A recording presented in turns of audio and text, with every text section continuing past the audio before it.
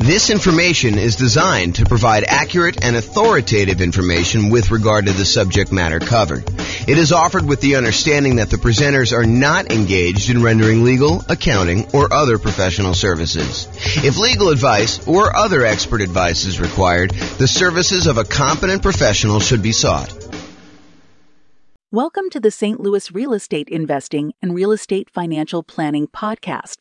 Learn all about investing in real estate in St. Louis, Missouri, with a combination of real estate financial planning and modeling with numbers specific to St. Louis, plus syndicated, more generalized recordings of live and pre-recorded real estate investing classes, not all of them specific to St. Louis. Be sure to stay tuned after the podcast for a message from our sponsors. The following is part 4 of 6 parts of the class, Overcoming Obstacles for Real Estate Investors. Be sure to check out other parts published as separate episodes. All right, let's talk about qualifying for loans. We're going to talk about a couple different things here related to this. So, first part, income to qualify for loans. We're probably really talking more about debt to income ratio. Maybe you're talking about just raw income, but in most cases, in order to qualify for a loan, you're talking about the debt to income ratio. So how much debt you have compared to how much income you have, and the debt would include the property you're buying. So really it's income and debt. Bring in a partner that has the income to qualify for loans. For example, you could do a straight up partnership, or maybe you're doing nomad by proxy where you're having mom and dad have you move into the property, or maybe you're the one that's kind of able to have someone else move into the property. In order to do that, maybe you're using some of their income. Creative financing. So all the different creative financing strategies that don't require you to qualify, things like buying properties subject to, or buying properties on a lease option, or getting owner financing. A lot of these do not, just like by law, like it's not by law, but by like the way that the company does business, like the banks, they're not going to require a debt to income kind of qualification thing. You're dealing with an individual seller and it's all a negotiation. Some will, but a lot of them will not. So all the ones that do not require income qualification like those. You can improve or change your job. So you do that in order to help qualify for loans. You can use a side hustle in order to increase your income. It's usually going to take a little while for the side hustle to count. Do you remember, Austin, how long it takes for a side hustle to count whether you can qualify for a loan? Is it like couple of paychecks, or is it a full year? Does it have to show up on your tax return? Yeah, I want to say it has to show up on your tax return, right? Talk to a lender. They'll tell you. House hacking your roommates, even if you're currently renting. So we talked about this earlier, I think in another section, but the idea that you could be renting yourself and get roommates, and that income can help you qualify for when you finally do go buy a property yourself. It's not instant. You can't do this. You can't get roommates for 2 weeks and then use that income. I think it has to show up on your tax return. But if you go and do that, that could actually help qualify you for being able to do your purchase on your next property. Then bring that roommate with you. Change how you're renting existing properties. So if you were getting regular rent on a property, maybe in order to qualify for your next property, you have to convert the ones to short-term rentals, have them done for a year or so. Or maybe you're doing lease options where you're getting slightly higher than market rent, or something like that in order to improve the economics and the income you're receiving on your property. And then finally, optimize or reduce personal expenses, especially those that factor into DTI. So maybe you're looking at your stuff and you're like, look, I've got this really high monthly payment bill, but it's really not that much left to pay off. I probably should pay that thing off to really improve my DTI if it's limiting me from getting my loan. And a good lender will be able to go look at all that stuff and help you decide, hey, look, if you've got $2,000, maybe you should pay off this one thing and get rid of that $80 a month payment you got or something like that. And then things like taxes too. If you go ahead and optimize your taxes, if you're constantly trying to make sure that your property taxes are minimized and your other income tax and stuff like that, that could actually help you qualify in some ways. Any questions on income to qualify for loans? Yeah.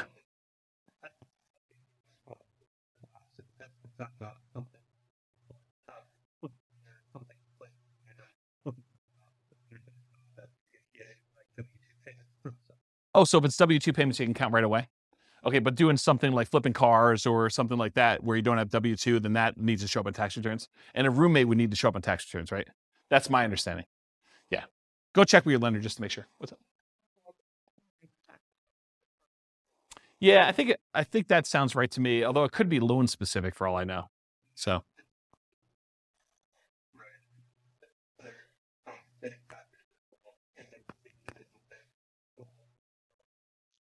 So what was set off, Mike, is there could be bank overlays and there could be, compensating factors. Yeah. So go talk to a lender if you're going to do that situation. Make sure you know exactly before you go get roommates when you're not going to be able to use that money for a couple of years. Go talk to your lender and find out all that stuff ahead of time. And a lender would absolutely love to talk to you about those questions, provided you're going to use them in the future, even if it's a year or two in the future. Any questions on this? Cool. Credit score to qualify for loans. So obviously, actively improve your credit, right? Make sure you pay your bills on time. Work on things that you have credit blemishes for. Go fix all that stuff. We did a whole class. I probably need to get Jason to come back and do another class on improving your credit score. Anyone happen to see Jason's class on improving credit? You guys were around for that? Was that pretty cool? Yeah, so Jason did this. Maybe I'll even publish the class that we had on there to the new podcast. But Jason did this like ridiculously crazy deep dive into how to improve your credit, which was, I mean, I had low expectations going in, not because it was Jason, but just because it was like credit and like, I'm like, what can you do? But he had some really crazy, interesting stuff in there, which I was very surprised to hear about. So maybe I'll go publish that one. But actively improve your credit. Bring in a partner that has credit to qualify for loans. So if you don't have the credit score, bring in a partner, or maybe you do Nomad by proxy where mom or dad or grandma and grandpa actually help you buy the property. You move in, you live there for the year. They only have to put 5% down, or maybe you only have to put 5% down, and you overcome the credit score issue by doing that. Creative financing and other real estate strategies that do not require income qualification, in other words, credit score. So if you're doing wholesaling or wholetailing, or you're doing real estate brokerage, all those that kind of put in the same bucket, they're kind of like making immediate income by helping people find a property to buy. It's kind of the way I describe it. And depending on whether you're flipping your own personal property as a contract, wholesaling or wholetailing, or whether you have a real estate license and you're being paid a brokerage fee to represent one side of the party or act as a transaction broker and get paid a commission to do that. Those are the kind of two different variations of that. Partnership flips and regular flips. So partnership flip is where you have the seller of the property remain as an owner of the property. They leave their loan in place and you kind of coordinate the repairs, and then you guys sell it together and you agree to split the profit on that in some equitable way, whatever you guys negotiate. And then regular flips is where you acquire the property, you do all the work that needs to be done, you resell the property. Sometimes you could do those with hard money loans where it's not required. If you're doing the partnership flip, there's no loan to get. So it's really the seller keeps the same thing, so you don't need a credit score at all. And when you're doing regular flips, it could be a hard money loan or something like that. Or you can pay cash. Already mentioned partnerships. We'll talk about that. Lease option family. So you agree to lease a property with the option to buy it. A lot of times those do not require a credit score in order to do those. Owner financing. And by lease option family, I mean lease option, lease purchase, rent to own, all those things in there, that kind of family thing. Any owner financing, seller may or may not require you to have a credit score, may not have a minimum credit score, may not require a credit score at all in order to do the loans for those. Buying properties subject to or on wrap financing. Those may not require a credit score at all. And then doing the option and option auction strategy, where you just get an option to buy the property, and then you do a 5-day bid sale in order to sell the property in 5 days with the option auction. Any questions on credit score? Oh. Yep. It would change theirs. Yeah, because it would show up on theirs. And depending on how you structure it, it may actually impact yours. Depends on how you structure the entity and what's happening. If you make an LLC and you go to a portfolio lender, it may not impact that at all. If you're not on the loan, the one signing for it. So, all right, any questions on this? Sweetness. Loan spots. So I'm not sure if you guys know this, but the number of spots has changed throughout the years from my understanding. But right now, I'm pretty sure you can have 10 loans on your credit report before you can no longer get conventional investor loans. You can still get owner-occupant loans. You can still buy a 5% down property with loan spot 11 or loan spot 12 or loan spot 13 as long as you can qualify. But for doing additional investor loans, they're not usually allowing you to do more than 10 loans. They won't allow you to do loan 11 or greater as an investor once you already have 10. So that's the way to describe it. And go talk to a lender if you want more details on that. So once you get to the point where you've used up all your loan spots, this becomes a challenge. It becomes a challenge for a lot of folks. So how do you deal with this challenge? Well, one thing you can do is bring in a partner that has spots for loans. So do partnerships where you bring in loan partners and maybe you provide the down payment because maybe that's not a challenge for you. Or maybe you do Nomad by proxy and you have other people getting involved with those and buying the property that way. You could get portfolio loans. So this is the solution I think a lot of investors go to. They'll go to a a local bank that does portfolio loans, that they're not doing conventional financing, they're keeping the loans on their books, and they will allow you to do loans. Typically, the problem with those is most of the portfolio lenders that I know are not doing 30-year fixed rate financing. They're doing a 30-year term, but a lot of the loans are variable. And it could be, they're fixed for 5 years and then they become variable. But the challenge is that they're not 30-year fixed rate financing loans. The local company that I know that does a lot of portfolio loans, they do have a 15-year fixed rate financing loan.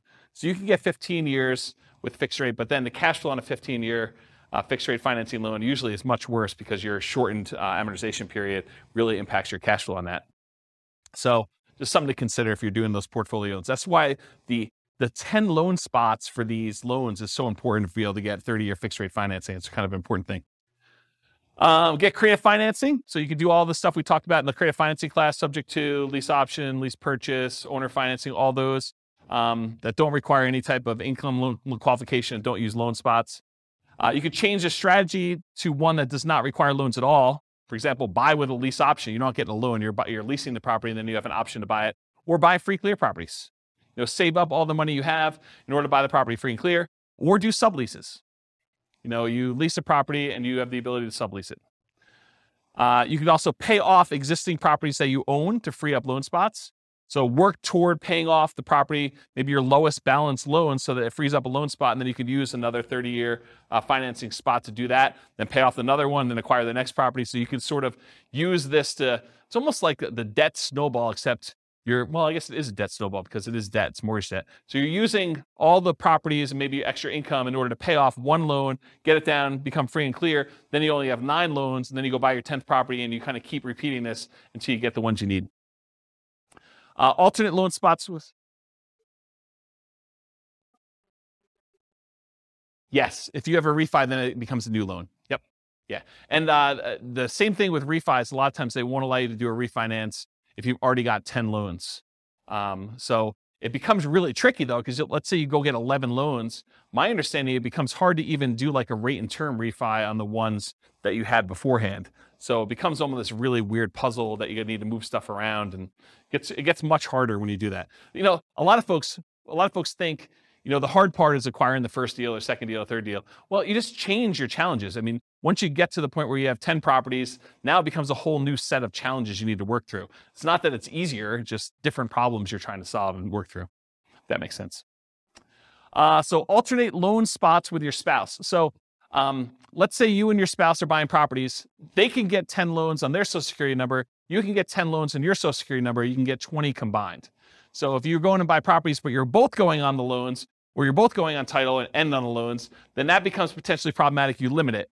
The tricky part is some lenders will give you pushback if you're doing joint taxes. If you're both on the tax return, some lenders will give you pushback saying, it's really on the same tax return. It's really both you guys. So we're all going to count those for them as well, for her or him, depending on what it is, for that sort of situation. So you may need to file separate tax returns, and then you have some tax issues as to whether or not you're taking, the joint married things, all that other stuff. So I'm not a tax guy. So realize you might get some pushback from lenders if you're doing that. But if you're thinking to yourself, look, I'm really trying to do this 20 loan strategy, and my spouse and I are going to alternate, think about this ahead of time. Go talk to a good tax advisor, go talk to a good lender, and make sure that your plan is sound. And then maybe you do separate your tax returns a couple of years ahead of time before you get close to that number to make sure that you can do what you need to do. Any questions on loan spots? This concludes part 4 of 6 of Overcoming Obstacles for Real Estate Investors. Listen to the next episode, part 5 of 6, on finding what you're missing. With home prices up, mortgage interest rates up, and rents up, but not quite enough to counteract the higher prices and interest rates, cash flow on rental properties in St. Louis is harder than ever. Book a call with the Real Estate Financial Planner to apply our proprietary 88 strategies to improve cash flow on your rentals. See the show notes for a link to schedule your call and improve your cash flow today. If you're a real estate agent, lender, or professional in St. Louis that wants to help our real estate investor listeners, consider reaching out to learn about collaboration opportunities with this podcast. We'd love to add more value to our listeners by having you assist our investors buy, sell, and finance their real estate investments. See the show notes to schedule a call to discuss collaboration opportunities.